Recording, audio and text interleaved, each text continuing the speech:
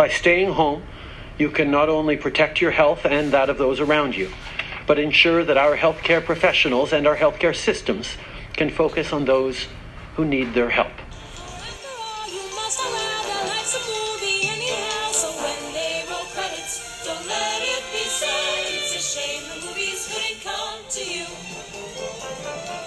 Hello and welcome to Corona Movie Club, my entertainment world's answer to social isolation.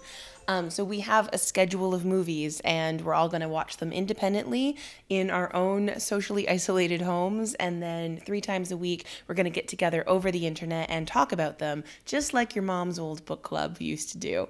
Except now there's nothing old about it because it's all over the internet and we're all social isolating so that we don't help spread the coronavirus around the universe. So we have people from all over North America who are participating, and there's going to be different people on each call from the core group.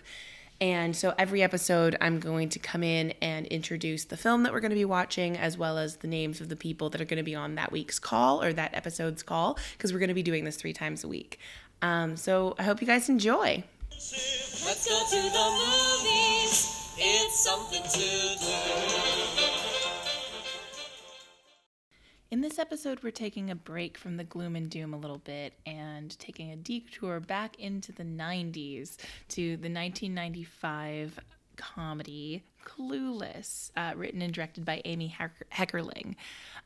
This movie is based on Jane Austen's Emma, so we talk about that quite a bit in the episode, and it's just an absolute delight. There's also a new Emma movie that came out very recently, just this year. Like, it was the last movie I saw before quarantine started. So it's sort of a really fun comparison to make. It's just a really fun movie, Clueless. Perfectly cast, really sharply written, very much of its time. So it's got a couple notes on which it hasn't aged perfectly, but there's a lot that is remarkably prescient about it. So on this particular call is me, Kelly Bedard, as well as Nicole Falgoose, Susan Bond, and Matthew Yipchak. So I hope you enjoy. I told my mom about Corona Movie Club, and she was very confused and a little bit concerned. She's like, I thought you're not supposed to get up in groups. I'm like, oh no. Aww. Gene, there are no groups. all the old people who don't understand Zoom, I just.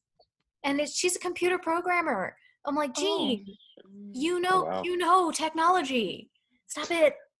And then she's like, well, what do you talk about? So I told her about her Horse Girl and Snowpiercer, and she's like, so you watch sad movies the whole time? No, we're starting fun movies now. I told her. It's fun movie time. She's like, what is Clueless about? Like, well, what is Clueless about? I know, right? I mean, why don't we we'll start a minute early, and if anyone joins, they join. Serious question. What is Clueless about, guys? I feel like it's about everything and nothing simultaneously. That's a good way of putting it. Mm-hmm. I will always remember that in my major British writers class in undergrad, our instructor said it was the best cinematic adaptation of the Jane Austen novel Emma. Yep. Which was notable because there was a film of Emma came out that year too. So it's not the only one. Was it the same year as the Gwyneth Paltrow? No, that's shady. Gwyneth Paltrow was the same year as my class where that statement was made. Oh, okay. That makes more sense. I was gonna say, wait, what? Yeah, so, I feel like there was like maybe 2 years between them or something. Like, yeah. I know nothing about Emma. How is it similar? Or what are the just watching you know how Bridget Jones is Pride and Prejudice? It's like beat for beat, or like She's the Man is 12th Night, that kind of thing. Yeah, beat for beat, it's the exact story.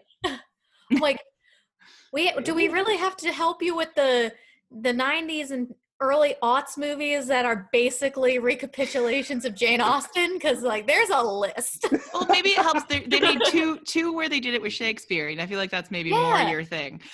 Yeah, the Shakespeare very one's fair. Yeah, so I guess 10 I was Things just I Hate watching About You to Taming, and then She's the Man to 12th Night. It's the same Lion idea. King and Hamlet.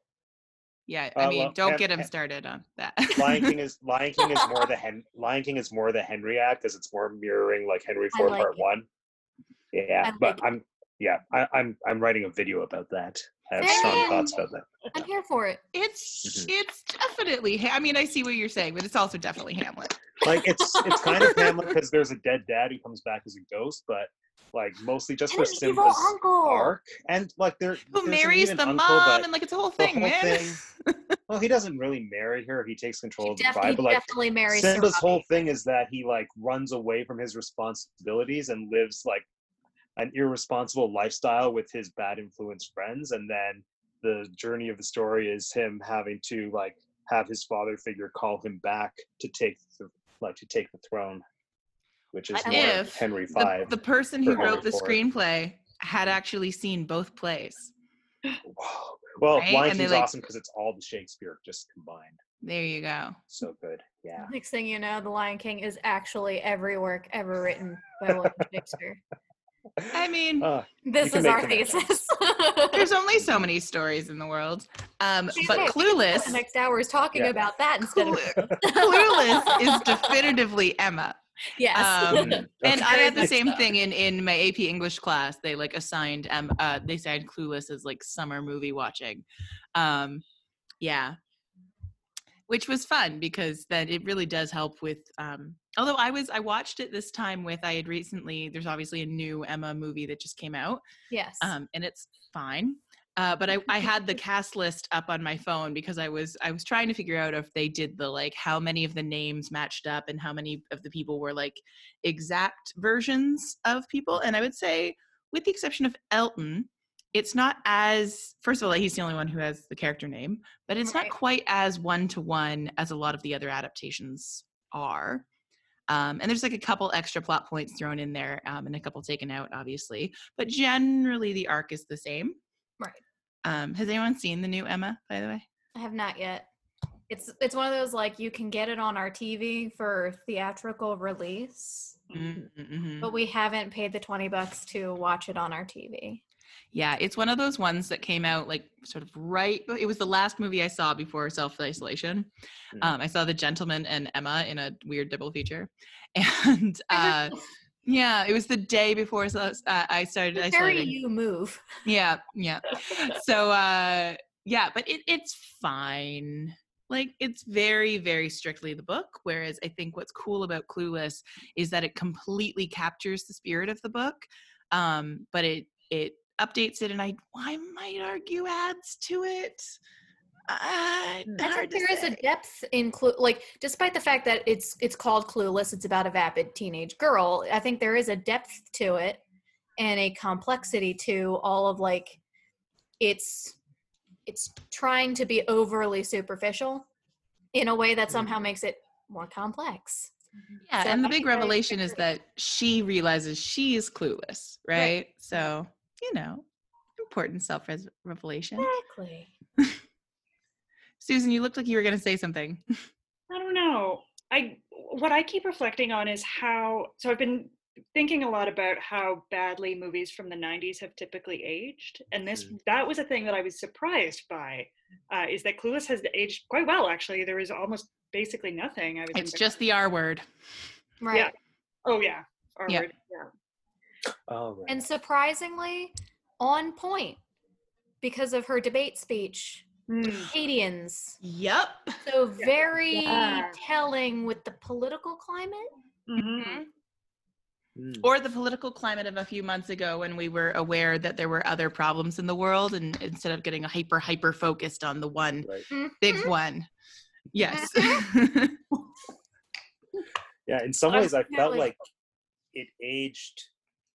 What's the opposite of not aging well? It aged too well to the point where I feel like certain things that were supposed to be played for humor, like everyone being on their cell phones all the time at a time when cell phones were like a very like bougie thing to have. Now we just kind of view it and like it just rolled off my back as a thing that I'm used to seeing instead of just Right, it's contextualizing it as, wow, like when this came out, that would have been like hilarious because everyone has a cell phone because they're that rich.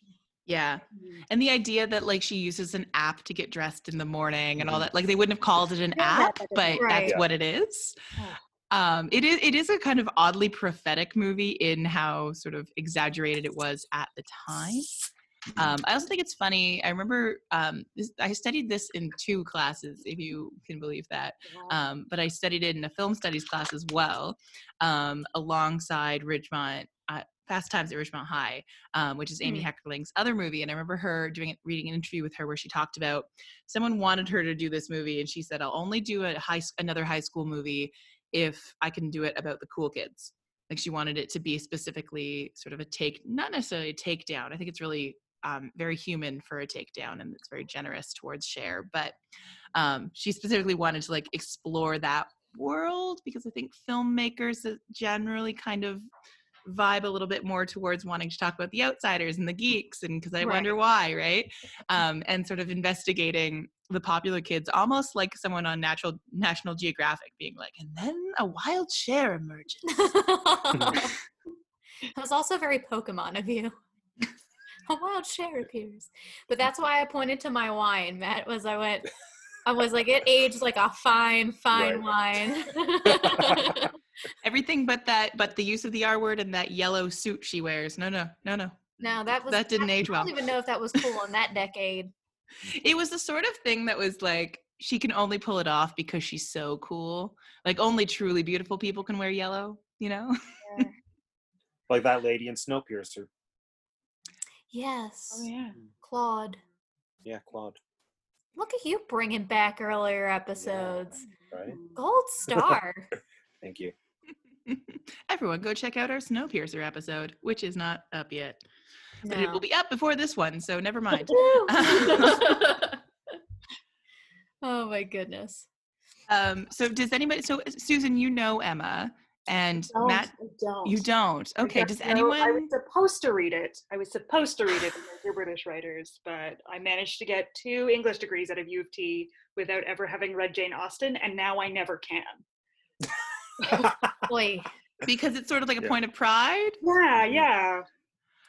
You know what though? I'd made it to the age of 30, having never seen the Star Wars prequels, and I recently was made to watch the Star Wars prequels, and so now, yeah, that Telling. point of pride was taken away from me. Well, it's different because I assume that Jane Austen is great. I mean, she is. Like, She is great. I don't think it would be a waste of my time in any way. I think it would be great, but like, yeah. Are you ready for me to unleash the nerdiness? Well, hold on one second. One thing I will say about Jane Austen is I think it's important to note that, like, she is great, and based on my sort of sensibilities, it really fits with sort of like what I'm interested in. I really like characters and relationships and drawing room drama, that kind of stuff. yeah. But it is interesting that she's sort of considered sort of like high literature when what she was actually making was just like nice rom-coms. And that's why it's so notable how well her work does translate to really just nice rom-coms like Bridget Jones and Clueless, and that's what her work is. So it is interesting, just there's something about age and like the language or something where it got pushed up onto this pedestal. And well, I don't believe anything should be up on the crazy pedestal. It is, I think, cool to remember that it's really just sort of like same thing with Shakespeare, right? Like, it's just like, it's for the masses. It was just populist literature that just, for some reason, because it's old, we decided is difficult and not for everyone. Yeah, lovely little rom-coms, which I'm all for. Okay, go full nerd, Nicole. Bring it on. So my senior year of college, I did take a Jane Austen class. Ooh. Like, full on, all we did was Jane Austen and her contemporaries. So I apologize for how nerdy I might get throughout this entire conversation. Did she have many female contemporaries? Is that the Bronte sisters? Female. Not really. Because the Bronte sisters were kind of dying at this point. Oh, so they were before her. I know she started writing when she was like 15, which I think is why we all kind of see it as like the cute little rom-coms, because when she was writing them, she was a relatively young girl. Like, I'm trying to pull back my Google device to find out how old she was when she actually wrote Emma. But I know her first actual like published anything, she was about 15. Well, and don't get me wrong when I say cute little rom-coms. Like, yeah. I love cute little rom-coms, but I also don't think that we need to be reductive in calling it a rom-com. True. Like, I think Emma especially, obviously, like most women, Pride and Prejudice is the one that I know really well, and I'm not as familiar with Emma, but my understanding of Emma is I think it's like a really beautiful character portrait, and it's like I don't know that the rest of the world of Emma is fleshed out with the same interest level as, say, the supporting cast in Pride and Prejudice. But Emma has this is reflected in Clueless, such an interesting central portrait of just like one person seen with both a sort of loving and critical lens, which I think is really difficult for a writer to do, sort of simultaneously with their main character. And I think that is something that makes Emma really special and comes through in the 2020 movie, but then also I do think comes out really nicely in Cher. Though there's one, what I would call the defining moment for the character in the book and most movie adaptations of Emma, that's straight Emma. There's a moment where she says something quite unkind to another character who's of lower status than her. And what it is really is it's an unkindness. It's the sort of thing she says because she thinks she's being funny. And it's an incredibly relatable moment of sort of like casual bullying that you didn't think of as bullying when it came out of your mouth because you thought it was funny, but that it was unkind. And in Clueless, it's casual racism, which was an interesting, and then because like the point of it is to get that idea of Josh being disappointed in her and expecting more of herself and that sort of thing. But it was an interesting translation moment where I thought that like wasn't quite as subtle and a lot harsher, which is an interesting, I don't know, maybe that's because the movie's a little bit dated, but the casual racism was a lot for me. That could probably be a part of it that's a little dated, because I know they're obviously trying to get some, we'll call it character flaw for lack of a nicer term, with Cher, especially in relation to Emma Woodhouse. Also, I was wrong. She was not young when she wrote this. She was 36. Hey, that's still young. Okay, but when she dies at like 40. Okay, fine. Oof. Fine. Yeah, I'm pulling up the Wikipedia page on Jane Austen. I'm just, like, you ooh. don't get to be the youngest one on the call and then call 36-year-olds old. It's just like a little, No. a little touchy. She died at 41. Okay. She died at 41. Which is also Relatively young. speaking. Yes, it is very young. That is also young, but that I in think is the point. She died at 41 and wrote all of that. Right. Wow, good job. Like I said, she was writing the Juvenilia when she was like 15. It was insanity, and it is incredibly well written.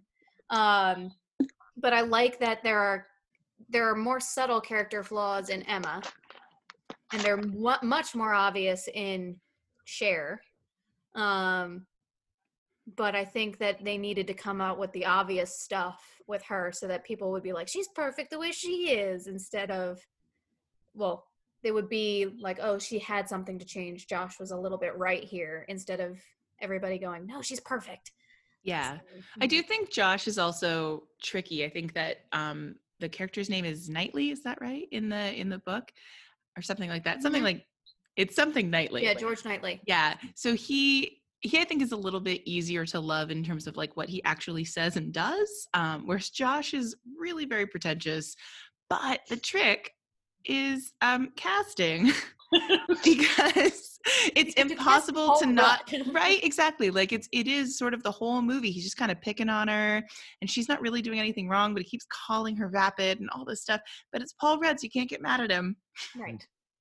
And it's Paul Rudd with the same exact face as now, 25 years later. I don't know, he even seems younger now than he did when the movie first came out. Well, because he's got that Marvel look now. Yes. He used to be sort of sidekicky, and now he's like Mr. Mainstream hot guy. I know. I mean, they finally realized that Paul Rudd is an attractive individual who should be front and center at all times. Sidekicky guys are attractive in my No, also, I mean, a lot of sidekicky guys are, but not every one of them gets noticed. True. This is true. This is what I'm saying. So focused on the fact that they're sidekicky that they don't imagine like the Paul Rudds could actually be leading mans. Fair enough. I And- do, and yet he's the romantic lead in this movie. Thank God. So who knows? Because I don't know how well Josh would have played off if it was anyone less likable. Yeah. Yeah, if they'd gone with someone a little bit harsh, I don't know that I would have been rooting for them, especially because it is kind of like a weird, like he's her stepbrother and he's a lot older, which, you know, when you're 30 and 35, it doesn't really matter. But when you're 16 and 21, that's a lot to me. Mm-hmm. So I don't know. It is kind of a weird, but you feel so safe with Paul Rudd that you're just like, Yes. oh, it's fine. It's just, they're happy. Let them be happy. Don't worry about it. Which I think was the problem that I had with Jeremy, who plays Elton. If you had Jeremy taken Sisto. yes, if you had taken Jeremy Sisto and put him in the role of Josh, I don't think it would have worked if you had like Paul as Elton and Josh or Jeremy as Josh. Yeah. You'd be No, like- this is a beautifully cast film, actually. Oh, it really is. Like everybody down, like Donald Faison's fantastic. Yes. Like every single person. I think even Stacey Dash, who later revealed herself to be a total crazy person, is really good as Dion. Yes. But Brittany Murphy, she was like, R.I.P. she made the movie for me. Yeah. It took like I only saw it once, I think probably 15 plus years ago, and I remembered very little. And just going into this, like, she to me was like the heart of the movie. She was just so good. Wholeheartedly agree. And she delivers probably the greatest diss in cinematic history. You're a virgin who can't drive. No. That's not cinematic history, Susan. That's All of history. all time. There have been many centuries of human history that is still the best is. Yeah. See, that's something that I think Clueless does that is not as much in Emma, if I'm remembering correctly, is more of that sort of conflict between her and it's Harriet, right? That's the main character, the character's name, who's Ty here. I believe so, yeah. I think it's Harriet. But I don't remember there being, I remember there's a thing where she like thinks she's into Knightley and all that kind of stuff, but the actual conflict between them and sort of the whole incident at the mall where Ty is sort of playing the damsel in distress up, all of that stuff I thought was something that they very insightfully added to Emma, because the potential of it was there. And I feel like when you take the sort of literal class system out of it and just impose sort of a high school class system, which is a little bit more movable, that was a really interesting insight for them to do for an updated version, is add that extra layer of conflict. I think that's very, very accurate, especially when you think about the time periods that they were both conceived. You kind of had to be a little bit more overt in the 90s than you did in the time where everyone used fans to communicate with each other. And like coy looks, like. Is that coy? I'm sorry, that was your coy look? 4 years. I don't know. It was like a McGonagall, sort of like a stern glasses I'm down. sure if I brought him in here, he'd agree. That helped.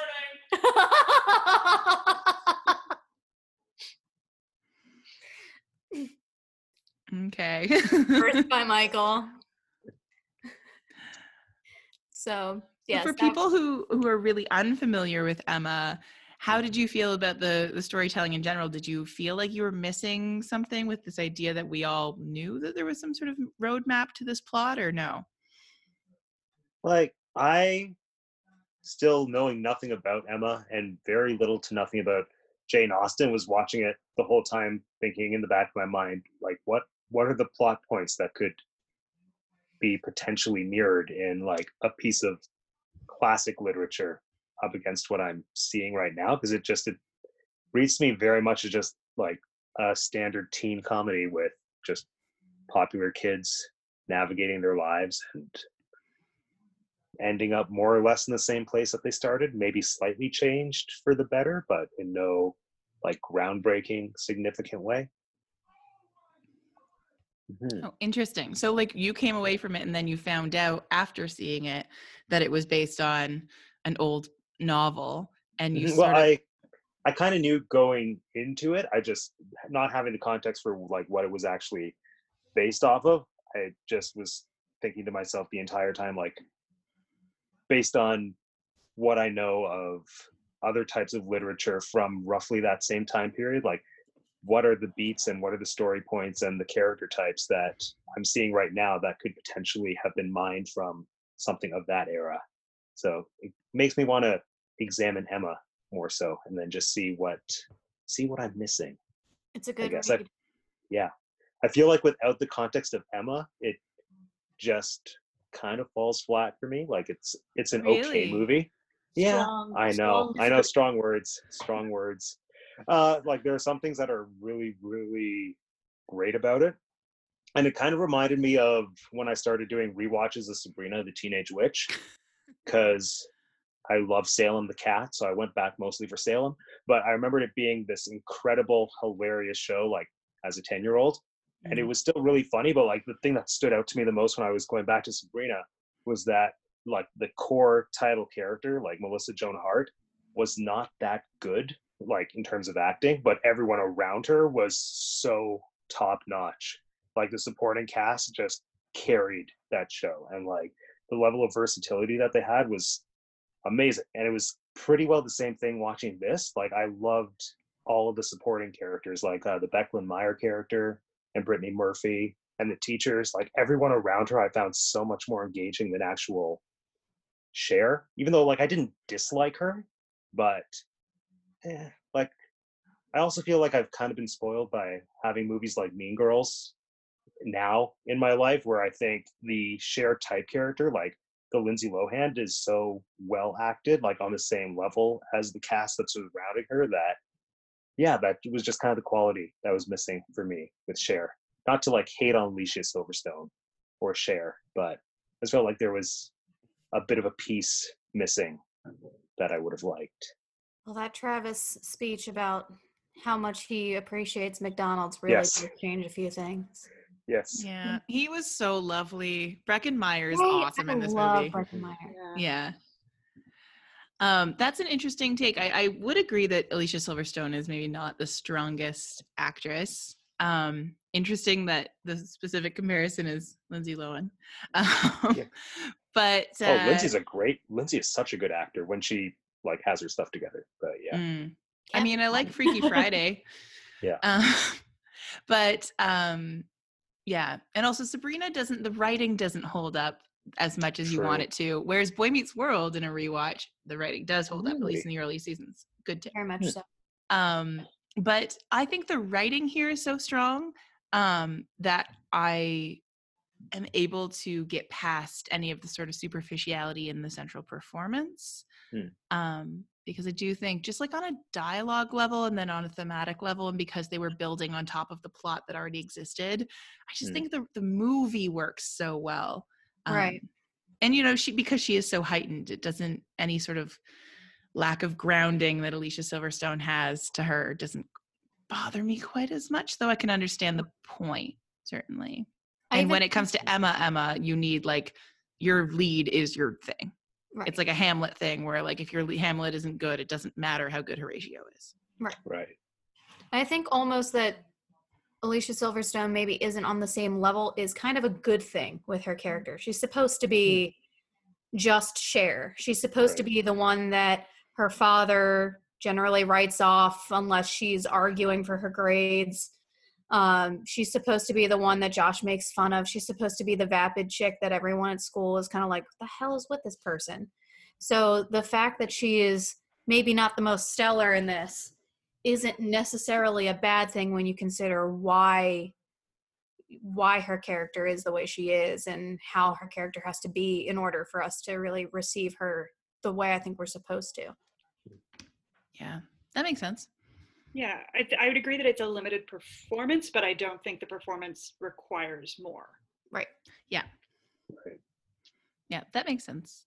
But you're right, like in terms of sort of star power and someone just like reaching through the screen and grabbing your heart, Brittany Murphy really is the one, and Breckin Meyer for me is the one who sort of pulls me through. I also think Jeremy Sisto, though you're not supposed to like him, is fantastic in this movie. Yes. Although he's fantastic always, like 6 Feet Under, forever, like he's the best. But yeah, he's so good. And then going back and watching it, sort of knowing Clueless and knowing Emma, there are lots of details early on to sort of tell you exactly where his head is at. But then you just want so badly for Brittany Murphy to be happy that you kind of buy it. And then he does like one or two kind things for her. And you're like, well, maybe he's a good guy who's really, maybe we misunderstood. And like, it's an interesting performance, especially knowing how it turns out, watching how they layer it in throughout. And same thing with Christian, with the reveal there. Oh, I loved that. The way they have him interacting with men specifically through the whole show the whole movie is interesting. Though my roommate did say that was the one thing that he found not believable, is a gay 15-year-old opening the door to 1995 Paul Rudd and being cool. You know what? This is fair. It struck a false note. Except to go back to what we were talking about with the like sidekicky thing. I think the idea with casting Paul Rudd at the time was that he wasn't the hot guy. Like he's hot in that sort of like Seth Cohen's hot and we all know he is, and like let's stop pretending that he isn't. Yeah. But like he's not supposed to be as hot as the guy playing Christian or Jeremy Sisto. Like he's supposed to be the guy you don't necessarily know is hot until you like fall in love with the fact that he's really smart and interesting and funny and there for you. And then you look at him one day and you're like, wait a minute, is Josh hot? Then I Paul Rudded in a completely different way than most other people. Like he was, in my mind, the hottest person in the movie. So I might be doing things backwards. That's a taste thing. That's like millennial women are really into this. Like I call it my Seth Cohen speech. Like I've given all my nerdy male friends this speech about how millennial women were reshaped forever by Seth Cohen. And like, we are naturally, generally to do a gross generalization, more attracted to the Paul Rudds than to the Christians. I don't know his name. I'm sorry, actor whose name I don't know. Not that he's listening. He might be. Maybe he's the guy who looks up all Clueless content. That's gonna bother me. I'm gonna but you know what I mean? Like that, like I think that's a you thing and it's related to your generation, but like where this movie was coming from, the idea of not noticing Paul Rudd immediately and being like, he's so cute, purely visually speaking, was where the movie was coming from. I think that's fair. That's very fair. Yeah. Justin Walker. Okay. Played Christian. Did he do to IMDb. Does he have further credits beyond Clueless? Hold please. Okay, I got this. Other work. Okay, here we go. Not ones that you can click on. Ooh. Oh no. Oh, That speaks alright. volumes. He was in Humanoids from the Deep the following year. A TV series called VIP, but only for one episode. The X Show as a co-host for 1 year. And then most of it is like Clueless, Class of 95, Clueless, Language Arts, Clueless, Fashion 101. So, sorry, Justin Walker, you deserve better. Oh, no, he didn't even do Clueless, the TV show. I think it was like subsects of that because it's like, it says Clueless, the Class of 95, Clueless, Language Arts, Clueless, Fashion 101, Clueless, We're History. So I Are think those there's a like direct documentary. to video sequels, or they sound like video games? They're listed as documentaries. Oh, okay. Mm. Like So- retrospective kind of things. Because I the TV suppose. show, I used to watch the Clueless TV show, and Donald Faison is in it. I think he's the only, maybe Stacey Dash. But certainly the main people were not there. But then what's interesting is that you brought up Sabrina. The guy. Yeah, it came on after Sabrina. Yeah. Yes. And didn't they share an actor? I want to say Josh on that was on Sabrina or something like that. There was some sort of, no, Josh on, no, I'm just mixing them up because there was a guy named Josh on Sabrina, but there was Yes. Josh on the Clueless TV show was that really cute guy who's in Center Stage and he gets Maureen to eat the pizza. Yes. Yeah. Jim. Is it Jim Gordon? Yeah, Is that yeah, his yeah, name? yeah, yeah, yeah. And he's I also in watched Band that. of Brothers. Yes. Yeah, he was the like fake Paul Rudd, if I remember correctly. Fair enough. That tracks. Yeah, he's like He has a fake Paul Paul Rudd Rudd is look. his hit for sure. Yeah. Yeah. Now this one, although I felt like you should know that this next credit was in 2001. I shaved my crotch for this. That's the title? That's Yes. the title. His character was called Sam. Is Sam the one who shaved his crotch for this? I have no idea because you can't click on it. The world will never know. This is What? all very upsetting. I know. Justin Walker deserved better than this. Did he? I don't But know. the rest of them had Was- good careers. Was his hair doing most of the work though? Like, was he good in this movie, or was he just kind of like right in this movie? Which I guess can apply to everybody. That's fair. I mean, Brittany Murphy was definitely Legitimately good. Yes. Yeah. I have some serious problems with perhaps the hair carrying the momentum here. With not just him, but also with Alicia Silverstone. Oh, beautiful hair. Beautiful. hair. Beautiful. And Stacey Dash, for that matter. Again, beautiful hair. Yeah. But that was like a requirement for being in this movie. Is it was like about people with beautiful hair. Except Donald Faison, who shaves it all off. My favorite detail about Donald Faison in this movie is his braces, because something about Yes.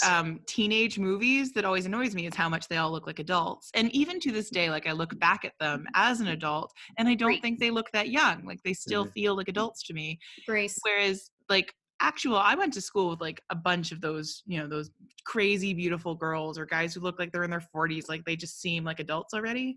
But the vast majority of people were awkward and they had things like braces and pimples. And so the little detail of him having braces was just perfect for me. Yes.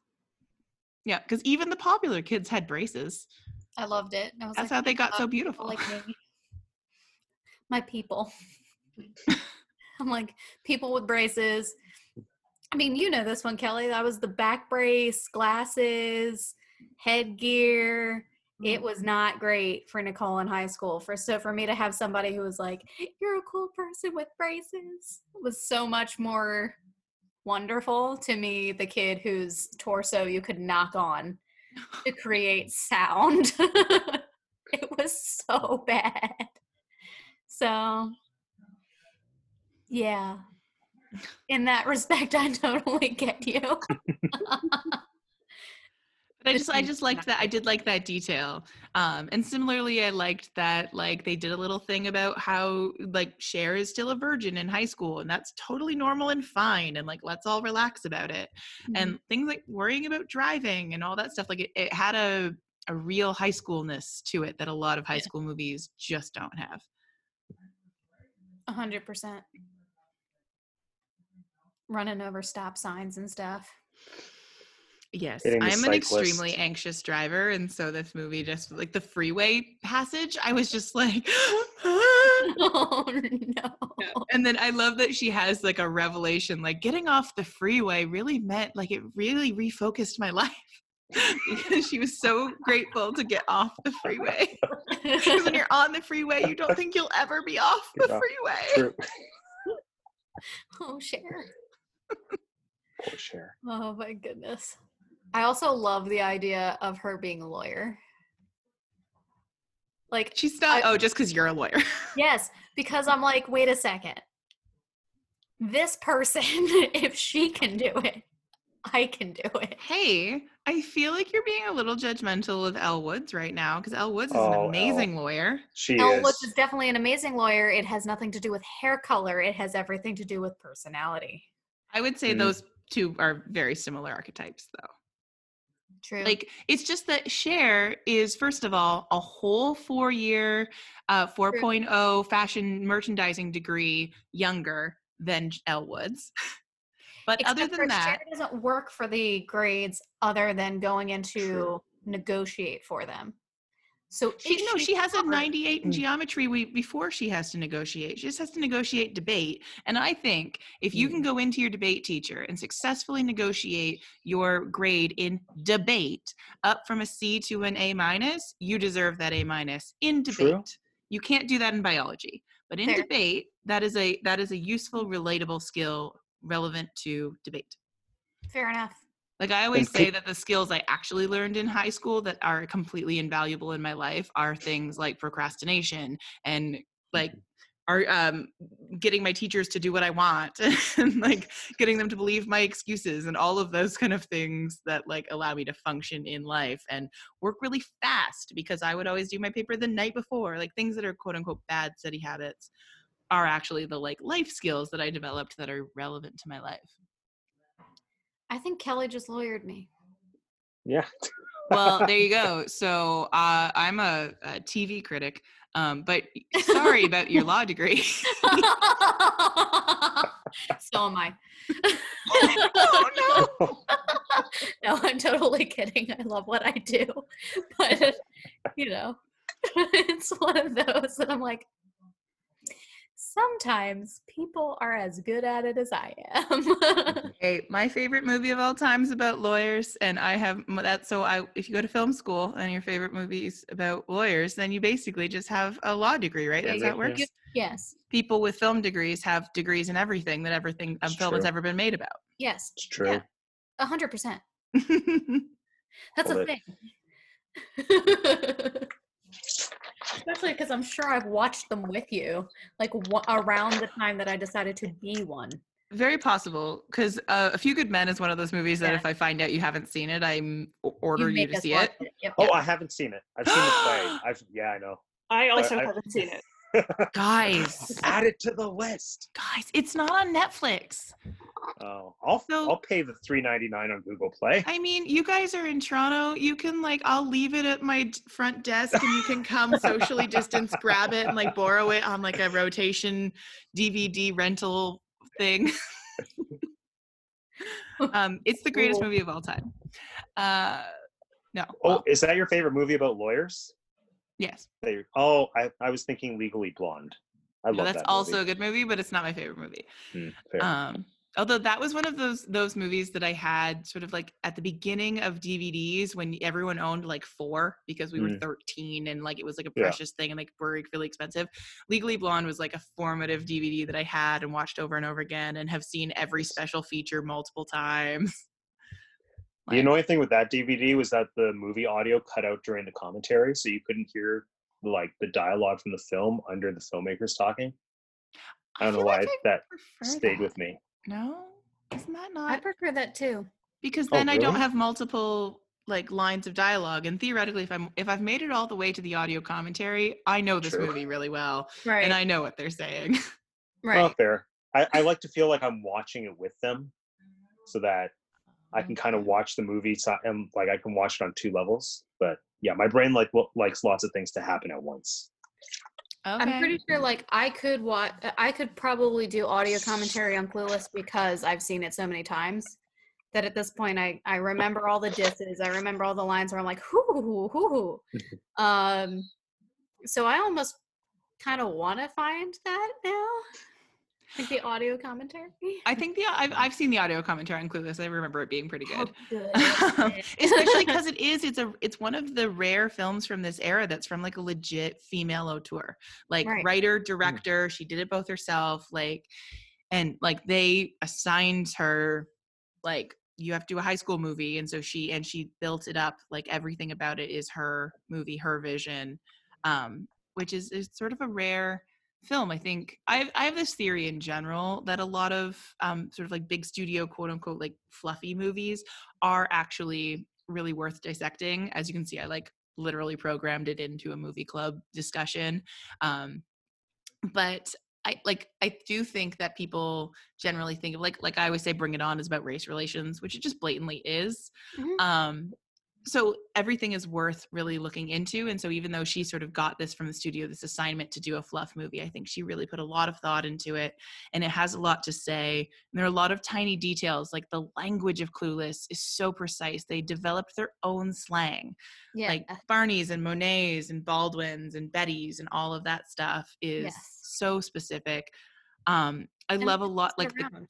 the Like, way that the casting informs the characters. I love that her dad is basically like a mob movie guy. Like all the little details of the world, I think, are so beautifully brought together in a way that rewards multiple viewings and viewing it over the years and letting it live for 25 years and then revisiting it in a way that a lot of movies kind of don't from that era. Some of them are just like best left where they were. Right. I agree wholeheartedly. This one's definitely one of them. And a lot of it because it aged like a fine wine. You just That's wanted what to we bring are. up wine again. It's always about the wine. I'm kidding. It's not always about the wine, but it helps to have wine. Mhm. The wine is getting me through. Okay. Yeah, both Matt and I have been drinking Diet Coke the whole episode. I mean, I didn't say this episode. I just meant in general. This quarantine period has seen many bottles of wine go. Hey, I'm having a ball. I spent my day casting King Lear with like all-star Canadian theater talent. I'm just having a Nice. great time. Dude, Great that's gonna be time. so cool. I'm more social than ever. I'm like culturally rewarded. I I'm love a it. ball. It's basically because everyone's just living a Kelly style life now. Right. But that means that now their lives are compatible with my lives, and all of a sudden my friends are free to do things I love like it. read Shakespeare for 3 hours on a Tuesday. I'm in. Nice. Awesome. Yeah, I have to be the homebody. That's why we're currently, you can see my office, aka the bedroom. Hey, whatever works. Does anyone have anything else to say about Clueless? It was nice to have an uplifting movie that Yes. didn't make me scared. Yeah. We're switching towards like a nicer schedule now. I know. I'm looking forward to it. Yeah, Mhm. we're Like, doing we have some another really one of fun my favorite ones. movies coming up. The Net. No.